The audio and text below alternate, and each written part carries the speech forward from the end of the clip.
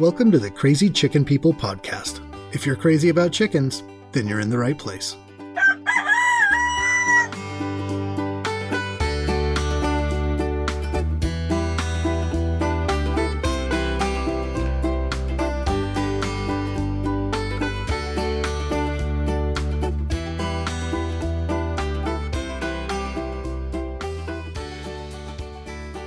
What's going on, everyone? Thank you for joining me again today on the Crazy Chicken People podcast. In today's episode, I'm going to give you my 2 cents on a matter that I've seen, and I would guess that if you spend any amount of time on social media in chicken groups, you've also seen as a rather hot topic lately, or in this specific case, a cold topic. Should you or do you need to heat your chicken coop in the wintertime? You know, the first thing that came to mind when I started putting this episode together was, why would anyone listen to a guy from Northern California talk about what to do in harsh winter conditions? And that would be a fair question. We rarely see temps below freezing. Maybe a handful of nights it'll drop down into the 20s, while some of you have months of pretty extreme weather and freezing temperatures. So while I feel like I've got a pretty good understanding of what a chicken needs to survive, I don't have the real-world experience of dealing with these conditions myself. But that did not lead me to avoid the topic. Instead, I went to the people that I know deal with some of the most extreme cold temperatures in the U.S. and are right up there with some of the most extreme climates that people inhabit across the world. And those are the chicken keepers in Alaska. And not just any part of Alaska. There are some of the coastal areas that don't have to deal with the extremes as much as the interior does. But right there in the middle, where winter temperatures of minus 40 degrees and sometimes even colder than that are the norm, known as the heart of Alaska, located just right of center of the state, is the town of Fairbanks. I've actually been up there several times. In fact, we try to get up there every couple years or so, but it's been a little while now. My wife was born and raised, as they like to say up there, and we've still got some family that calls Fairbanks home. Summertime there is amazing with the long days and the mild temperatures. There's so many cool things to do, but winter is a whole other animal. The average temperature of a December day in Fairbanks is negative 10 degrees Fahrenheit, and it actually continues to drop even lower as they get into January. So while I wasn't able to make a weekend trip up north to gather any information, though that would have been pretty awesome, I did manage to sneak my way into a few Fairbanks Chicken Keeper Facebook groups and ended up having some really good conversations with the people up there. I figured if anyone knows what it takes to keep chickens alive in the cold, especially in the extreme cold, it would be them. And while I was completely open to hearing about what they do to keep their flocks from turning into chicken-shaped popsicles, I was also keeping in mind a book that I've been reading about getting back to some of the more traditional ways that people have been keeping chickens successfully for hundreds or even thousands of years. And not surprisingly, a lot of the people up there that I spoke with use many of these techniques that you can read about being used throughout human history. And we'll get to those. But first thing we should ask is, just how warm do chickens need to be kept? Obviously, there's not a single answer that can apply to all breeds of chickens. Some breeds are definitely more cold-hardy than others, so we're going to speak kind of broadly on it. If you've got a breed that you know is not well suited for these colder temperatures, then of course you're going to have to deal with things a little bit differently. But for a typical full-size chicken, you can figure on them being just fine living in temperatures that drop down to negative 10, 15, even 20 below. But that doesn't mean that you can just go put up a coop and run in the middle of the frozen tundra and expect that your flock will be okay. You do need to provide them a really well-insulated coop that stays dry, is well-ventilated, and has the right amount of space in it for your number of birds. Roosting bars that are wide enough for them to get their feet tucked underneath and stay warm under their feathers. A structure that's going to allow for ventilation, but not let those cold drafts sweep over your sleeping chickens. And bedding that will help to further insulate them and keep all that warmth inside are all very important. These things play a critical role in keeping their coop habitable during these cold winter months. Several people that I chatted with up in Fairbanks actually described coops that were set up very similar to those used in early colonial America. Well-insulated structures, which could be modeled after a more modern insulated building, or just something made out of logs with a thick insulated roof and a deep layer of litter on the ground that actually helps to produce some heat and keep the inside temperature warmer. Plenty of added bedding to help provide the chickens an opportunity to get themselves tucked in and use their own body heat, which is quite high with an average temperature around 106 degrees. A chicken run that sheds snow away from the living space, and a wind block to help keep that wind chill factor to a minimum. As a side note, I actually learned it was pretty common in early America to bring chickens inside the house during the winter. Not everyone actually used a chicken coop. Oftentimes, chickens would just live up in the trees and run around the homestead during the day. So in the wintertime, a lot of people actually just brought their chickens inside, sometimes even sleeping in the same bed. But I wasn't going to suggest that one as an option. Although I suspect some of you might already be doing that, which I think is cool. There was also some keepers I spoke to in Fairbanks that created living spaces inside of conditioned areas for their chickens, making sure that they had access to get outside as well, of course. And that makes sense if you don't want to build out a coop that's designed to hold up to sub-zero temps. But hearing that not everyone was doing that kind of confirmed my original feeling that supplemental heat probably isn't necessary under most conditions. I read a thread recently where somebody was making the argument that heating a coop was not only very necessary, but the only option for keeping your birds alive in the very, very cold climates that some of us live in. Sadly, this was being reinforced by the fact that she had recently lost her entire flock to the cold. And that sucks. That's just terrible to hear, and I definitely don't mean to push anyone into a situation where you're uncomfortable or don't feel like your chickens are safe, but that you should follow this certain advice you were given. At the end of the day, I think it's up to all of us to do what makes the most sense for us and our flocks in our unique situations. But I do want to remind everyone that humans have been keeping chickens alive for thousands of years, most of those without electricity or any supplemental heat. So there is options for all of us to do that as well. But maybe some folks do want to take advantage of the modern conveniences available to us, and there's nothing wrong with that. But we do need to do it safely. The biggest argument against heating a coop is the fire risk. Especially because so many of us use heat lamps to raise baby chicks. That's probably the first thing that comes to mind when it comes to adding supplemental heat to a coop.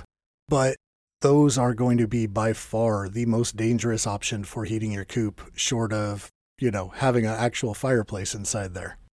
There's definitely safer options. So I do want to talk about a couple of the electric products that are safe to use, and one that I haven't actually heard it being used before for a chicken coop, but I got the idea from one of those Alaskan chicken keepers. They mentioned bringing their chickens into their shop during the winter to live, which used a in-slab radiant heating system.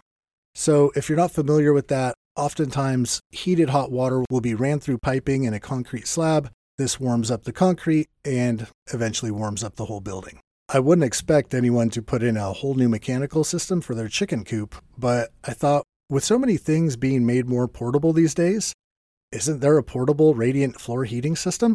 And there is. There's actually quite a few of them. Some can get pretty expensive and probably well over what you'd want to spend on a chicken coop, but I saw some pretty reasonable options for just under $100 up to a few $100. I mean, you're basically looking at a floor mat that just plugs in and gets warm. Most that I saw were put underneath a small rug, something that just covered them up. I would guess that they probably get a little bit warmer than you'd want to step on, but that seemed pretty easy. At that point, you could even just put your water dish on top of that to help keep the water from freezing. I don't know exactly how much heat they produce, and I would guess that there's different size and amperage options. But looking at some of the sizes, they range between 3 by 5 feet up to 6 by 10, some that were even larger. I think if that covers most of the floor space in your coop, it's going to put off a pretty good amount of warmth. Should be plenty to keep your coop conditioned, and it looks pretty safe. Now, I wouldn't recommend covering it in combustibles like shavings or straw, and possibly hanging that thing on the wall is even another way to use it. I'm sure you'd have to look at exact product specs. But it occurred to me that that could be a really great option for a safe product to keep your chicken coop warm. There is a few others. If you've seen the oil-burning radiant type heaters that plug in, I feel really safe about using those in my barn. I've put them in stalls with a mother that was expected to give birth to sheep the next day. I've had them plugged in my shop just to keep that a little bit warmer. Overnight, no worries about that. It's a closed system, so there's really no chance outside of a total disaster that that thing gets knocked over and starts a fire. Another are the brooder plates that can be stood up vertical and used as heaters. And I love those in a brooder, but they don't seem like they put off a whole lot of heat. For a small coop that's appropriately sized for your flock, it might be just enough added to the body heat that all your chickens are producing just to take the edge off, but probably not doing a lot more than that. There's also some really good ceramic light bulbs that can be used for heating. You may use these in your brooders already, and they are a much safer option than the traditional red or white light heat lamps, but you've still got the concern that somehow that ceramic bulb gets knocked out of place and falls down into a pile of what is essentially kindling at that point, all these straw or shavings that you might have down. So I don't totally love that one, but with a very well-mounted light fixture, could be an option to consider. There is a hanging product that's similar to the radiant floor panel that I talked about. Almost the same thing. It just mounts like a hanging shop light and can put off a good amount of heat. But the fact that it is placed up high and heat rises means that the majority of that warmth is going to stay up high, which if that's where your chickens are at, that works out. But if they're roosting well below that, they're not going to get the full benefit of it. The last product I wanted to mention that looks pretty dang cool is a small electric doghouse heater. From what I can see, you just need to cut a hole in the side of your coop, or doghouse as it's meant to be. Make sure that things are ventilated correctly and that you've got electrical ran to this location safely, and pretty much just works like a regular heater. Seems to have a little thermostat. It's going to blow some air that should be plenty warm for your chickens. And I'm not seeing a lot of fire risk here. Just the way you would with any electrical device, though, you want to make sure that the electrical supply ran to that is done properly so that you don't end up with electrical cords catching on fire, which could burn your coop down. And something that should be considered right along with keeping your chickens warm, be it through electrical means or other, is making sure that that water doesn't freeze. Like any animal, a chicken needs to stay hydrated for its body to run correctly. Sure, they're not drinking as much in the wintertime as they are in the summer, but still very important that they've got access to fresh water at all times. So if you're dealing with negative temperatures at night, you know that water is going to be frozen in the morning. You could go kind of old school, come on out, crack the ice off the top of that thing, or pour in some new water if that's what's needed and change that out every day. But there's some really good options for keeping that water just warm enough that it doesn't freeze. And I really like the ones that the water container you already have just sits right on top of. Again, like that floor panel I talked about, it's just a small pad, plugs in, you set your water on top of it, and it's going to keep it from dropping down below 32 degrees so that your chickens don't have to peck through ice. I'm not a huge fan of having the water or the feed inside the coop, although for this type of device, it seems like that would be the best way to go. But I think if you can keep this out in the run, probably very close to the entrance to the coop, so they're not having to go too far for that water, and a place that it's kept pretty safe from the elements, this should be a pretty easy way to make sure that your chicken's water is not a brick of ice every morning. If you look over some of the options that we've talked about, I think you're going to be able to find something that is pretty reasonably easy to install, not super expensive, and safe enough that you don't have to go to bed worrying that your coop might burn down that night. In addition to these warming measures, you definitely want to make sure that you're giving your chickens a slightly higher protein diet than usual and plenty of carbohydrates. While they may not be as active and burning as many calories that you can see, they still need to keep their metabolism going so that that internal body temperature does stay up. Whereas if they're sitting on an empty stomach or some feed that's not taking a whole lot of energy for their bodies to burn, they're going to cool down a little bit, and we definitely don't want that this time of year. I covered some of those options in an earlier episode, but scratch grains, some corn, oatmeal, a lot of different beans, all these things are great for them this time of year. It keeps those little heart rates up so that they can continue to be the little mini furnaces that they are. So if you live in part of the country where you're not concerned about freezing temperatures and your flock getting way too cold, the next few months should be a little bit easier on you. But there is a lot of us, even in California, we do get some cold nights, that we want to make sure our chickens are staying warm enough that their coop is well set up for the winter time. They're not going to be freezing those little butts off, and that they're not going to have to peck away at a brick of ice for too long to get some fresh water. So whether you feel that your coop does need some added heat, or maybe just a little extra attention to the insulation, let's just make sure that come spring, all of our chickens are still with us, and we can start preparing for the hot summer months ahead. Hope you guys all have a great week. If you're enjoying the show and haven't subscribed yet, I would love it if you do. It really helps the show continue to get noticed and grow. Look forward to the next episode. Talk to you guys then.